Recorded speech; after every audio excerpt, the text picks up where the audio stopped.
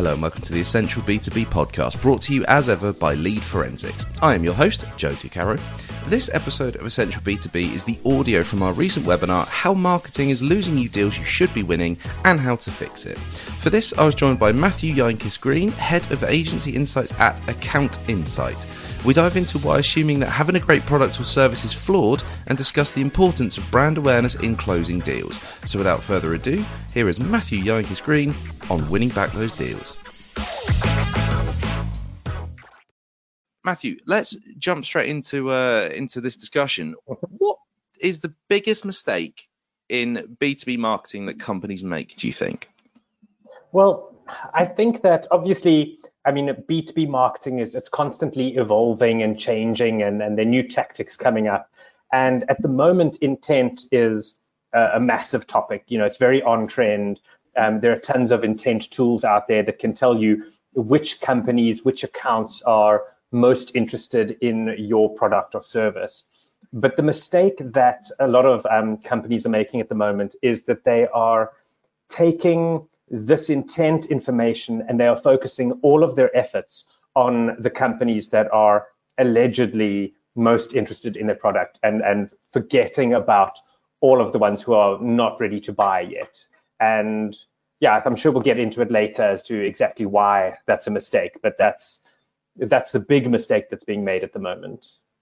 Okay, well, to that end then, how should intent be used in marketing then? Well, the intent is very valuable. So let me just start there and not say that I'm saying don't use intent. Intent is great. Intent is wonderful. But don't forget about the people who aren't showing intent yet. Basically, what studies have shown is that if you have your total list of companies that you wish were clients of yours, so let's say you've got 100 companies, make it nice and simple, only 10% of those companies are even considering moving over to a new product or a new service or a new solution that could be the one that you offer. But the other 90% should not be forgotten. Essentially, when a company is choosing a new provider or a new solution, what they will do is they will sit down and they will kind of make a list of potential options to choose from. So they'll be like, okay, so who are the top 3 providers for the solution that we're looking for that we know of? And they'll make this list by hand off the top of their heads. Then they'll go away and they'll do some research and they will look at, okay, so these are the companies that we know about. Who are their competitors? Who are other companies that offer similar solutions? And I'll come to a list of about 10. So it typically starts with about 3. It then expands to about 10. And then they start to kind of compare all of these 10 to kind of see which one will best meet their needs. And almost 100% of the time, the company that gets chosen is one of the 3 that were called up, off the top of the head at the beginning of the conversation. So if you are targeting the companies that are ready to purchase and forgetting about the ones that aren't, you're already too late. So if you are not one of those 3 that come to mind immediately, then your competitors have already gotten in there. Gotcha. So what sort of tactics can you employ then to try and boost your chances of being in those top 3? So, what we typically do as what I call a standard campaign, obviously, there are different requirements for different clients and different industries that can make things quite complex. But if you boil it down to its simplest form, what I would recommend is that you have your list of accounts, the companies that you want to target, and you target all of them at once.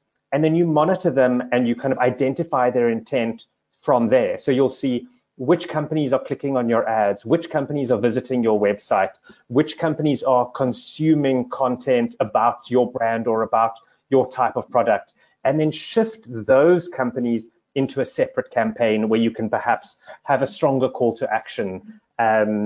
Basically, maybe focus on a specific product that they've shown interest in, but don't forget about the ones that aren't ready yet. So you have 2 campaigns running alongside each other. The one where you target everybody so that when they get to the point of making a decision or kind of starting to investigate making a decision, you're one of the first ones that come to mind. And then once you've come to mind, you start targeting them with more impressions, get your brand out there in a stronger way. And then, yes, then you've got the edge over your competition. So what as you mentioned, sort of brand awareness campaigns, that sort of thing, getting your name out there. What exactly do we mean by a generic brand awareness campaign, and how can that help increase your share of mind?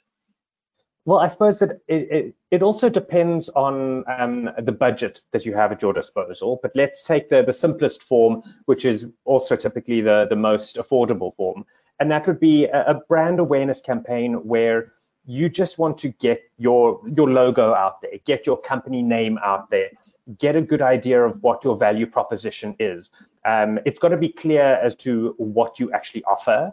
So it can't be too broad or it can't just be your logo on a solid background. You need to give some sort of insight so that when the companies that you're targeting are thinking about the types of solutions that you offer, your name comes to mind.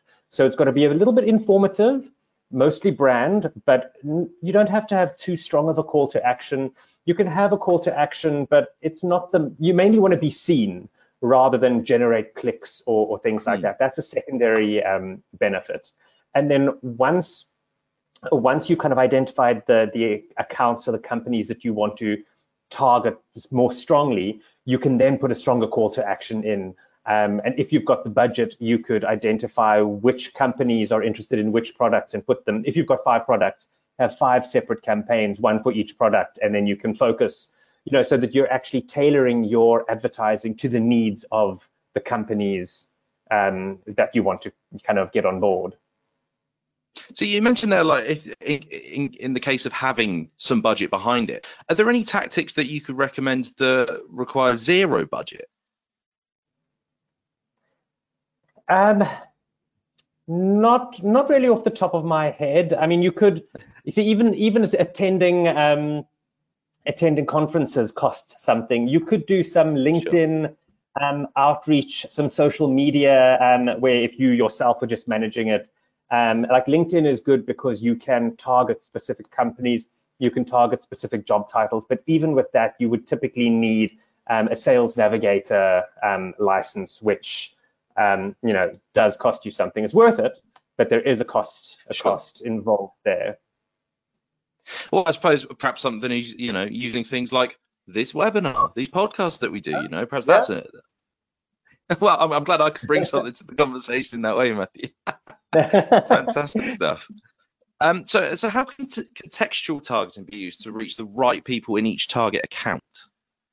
Yeah, so and this is particularly interesting in terms of EMEA, because obviously throughout Europe you've got GDPR, which doesn't allow any cookies. So you can't target specific job titles, at least through programmatic advertising. You can do that kind of thing on LinkedIn, but not so much with display. So what we recommend is, if you are targeting, if your product is IT focused, you can then use keywords. So contextual targeting, just to give a background to people who may not be aware, but contextual targeting essentially means you have a selection of keywords and you want to make sure that your banners, your ads appear next to content that includes those keywords. So if you have a cybersecurity product, you want it to appear next to content that's about cyber threats, or maybe ransomware or things like that. So you can use keywords to target your ads next to content that makes sense, because a strong marketing rule is that you have to have a strong flow of messaging from the ad to the landing page to the the conversion. Like every single step needs to follow the same theme. So if you put your article on a page that is relevant, or if you put your banner next to an article that is relevant to the banner, then it's you're joining the conversation rather than disrupting the conversation. So contextual targeting is also a great way to narrowly focus specific people within a company. It's more of an art than a science. You can't guarantee that you will only be targeting IT professionals, you could find that the receptionist just really, enjoys reading about cybersecurity or, or like computer viruses, things like that. So you can't exclude them. But it kind of narrows it down. And what you can do is for the brand awareness campaign, you can use contextual targeting to limit the number of impressions that you're delivering to those companies, which kind of makes it a little bit more affordable. And then once you know that, okay, so the IT department within this company is interested in the product, now it's time to reach out and target the finance team who's going to actually sign off on the budget, the CEO who kind of has to have buy-in, the people who are going to be using the product, everybody, the entire buying unit.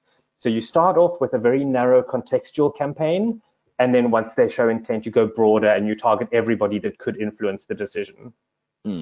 Absolutely. So to go back to something you were saying earlier, Matthew, it occurs to me that if you've got the percentage of people who you're showing intent, and you've got a small number of those people, but then you're ignoring the 90% of people who aren't showing the intent in your messaging, then, because presumably it would be easier to personalize the messaging to those people who you're aware of rather than the 90% who you're not necessarily aware of. How important is it to, well, let me rephrase that. What would there be, because there's going to be a lack of personalization if you're casting a wider net, if you like, is that going to affect the outcome in any particular way, for the better, for the worse, of that sort of thing, do you think? It typically doesn't have as good of an engagement rate as the ones that you're targeting specifically. So it could be that instead of targeting all of your accounts at once, what you could perhaps think of doing is target one industry at a time. And that way you can still target a large number of accounts, but you can tailor the messaging more specifically to that industry. Like maybe choose an industry that has the highest revenue, if you actually close the deals, and focus on them first. Because obviously the more tailored your marketing is, the more successful it will be. So, I suppose what you could do is you could add a third campaign to that. You could have a very broad campaign where it's just about getting your brand out there so that people recognize your logo, your brand colors, and things like that. Then have an industry-specific campaign that talks about the products or the pain points. It doesn't even have to talk about your products. It could just be the pain points that industry typically suffers from. And then you have your third campaign where you're like, okay, these are the ones within that industry that are really ready for it.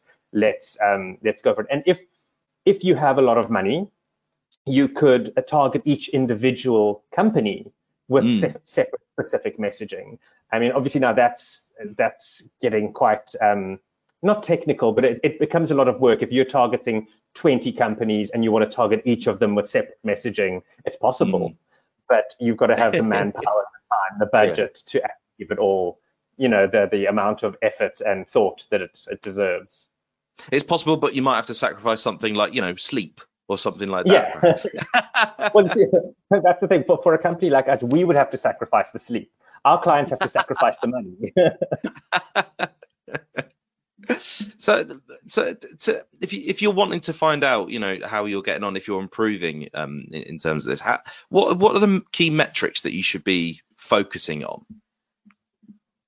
I would say the key metrics, the click-through rate is quite an important one. Well, I suppose engagement is the key metric, because you could be getting your message out there, you could be getting your brand in front of the different clients, but if they're not engaging with your brand, then not what's the point, because brand awareness does have value in and of itself, but it's kind of like when they start to actually interact with you, that's when you can kind of start tracking that. So that would be the key, because obviously if you've got your standard campaign that's typical brand awareness, there'll be a lower click-through rate, lower engagement. Then as you move them up the funnel, or as they show more interest, the click-through rate should increase because the message should resonate with them more.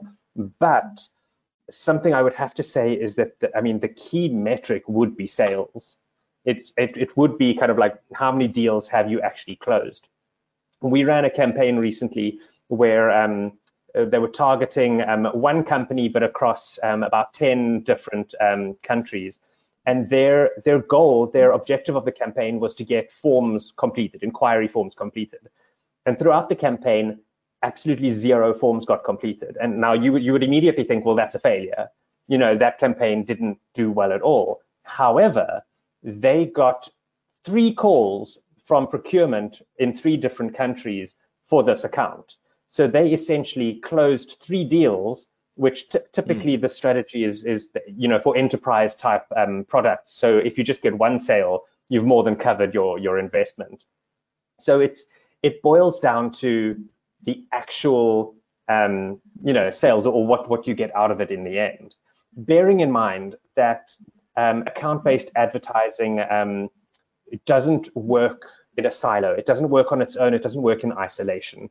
What it does is it supports all of your other initiatives. So if you've got intent, if you've got all of this information, if you say, okay, so these are the top 10 accounts that are showing interest, hand that over to the sales team. You know, the sales team can now start with their own tactics. They can maybe visit this company and set up a demo, or, you know, things like that. It's what account-based advertising does is, yes, it builds brand awareness, but it also gives you a lot of intelligence and a lot of information that you can use for your other channels, for the sales team, and in many, many different ways. Now, Matthew, I want to ask you something about regular viewers of the Essential B2B or B2B Sales Playbook webinars might not necessarily be surprised that I'm going to ask you about this, but I am utterly fascinated with AI. Is there an application for AI when we're considering intent and that sort of thing, or is it not necessarily as relevant in this area we're discussing today? It's not relevant yet, but I would say that AI is going to, it's going to revolutionize everything.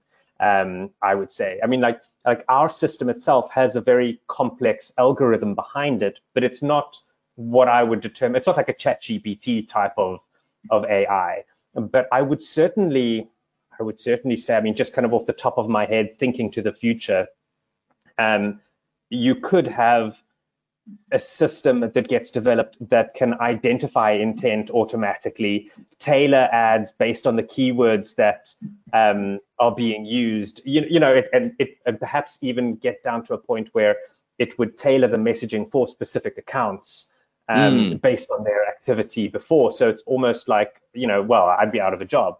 But it's definitely that's increasingly what I'm hearing people are worrying about.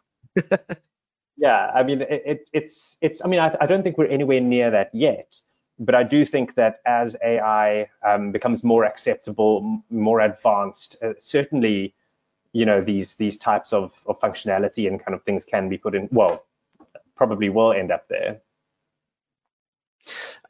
So just, I realize I took us off on a slight tangent there, but I'm just trying to ask everybody I possibly can about AI because I think it's fascinating. Yeah. What are some strategies for identifying companies most likely to be in market, and then how can they be targeted in a more strategic campaign? Well, so like I was mentioning before, the intent can be used. There are various elements that can determine intent. So typically what we will look at is we will look at the number of clicks that happen on a company's ads, the number of web visits that, specific companies, if they're visiting your website, there's clearly intent there. And then also what content they're consuming online. So if they're reading about your competitors or your, keywords that are related to your industry or your products, that shows a level of intent, especially like the more keywords, the more content that's relevant content that's consumed, the more likely they are to be doing research. So you would have a campaign that's analyzing all of this, giving you all of this data, and then ranking the different accounts, the different companies into an order of from most likely to least likely to be interested.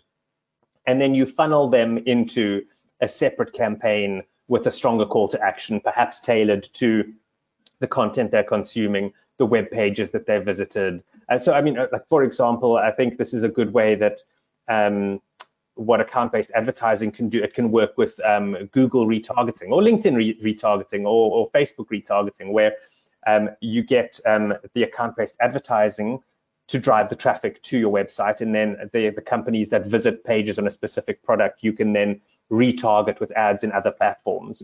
So it's essentially, retargeting, focusing your messaging, stronger call to action, like maybe it's like book a demo. So on your original campaign, it would be more about learn more, kind of like read this interesting article, things like that. But then once they've showed intent, it's more about booking a demo, chat to an expert, perhaps even attend a webinar, things like that, which can then kind of move them further down the funnel. There's a very postmodern moment we had there, Matthew, and we're just on a webinar saying, come to a webinar. So, Matthew, if there was one key lesson you would like everybody to take away from this discussion that we've had this afternoon, or whatever time it is, wherever you're watching this from, what would that one key piece of advice be? Don't forget about the companies that aren't ready for you yet. Absolutely. I suppose if it is that, the 90% margin that we were estimating, that's still quite a lot of people, isn't it? Yeah. And that 90% is likely to become the 10% at some point. So by the time they become that 10%, you want them to already be thinking about you and know who you are and think you're wonderful, and be excited to work with you. Fantastic stuff. Matthew Youngkis-Green, thank you so much for joining us for this Essential B2B webinar. Thank you, everybody who's watching this, for watching. And do keep an eye on the Lead Forensic socials for news of our next webinar. We will see you very, very soon. Thank you again, Matthew. No problem. Thank you. Well, there you go, Matthew Youngkis-Green on winning back deals. Thank you very much to Matthew for joining me, and thank you for listening. Remember to subscribe to the Essential B2B podcast and give us a 5-star rating where possible. I'll be back next week with another episode of the Essential B2B podcast.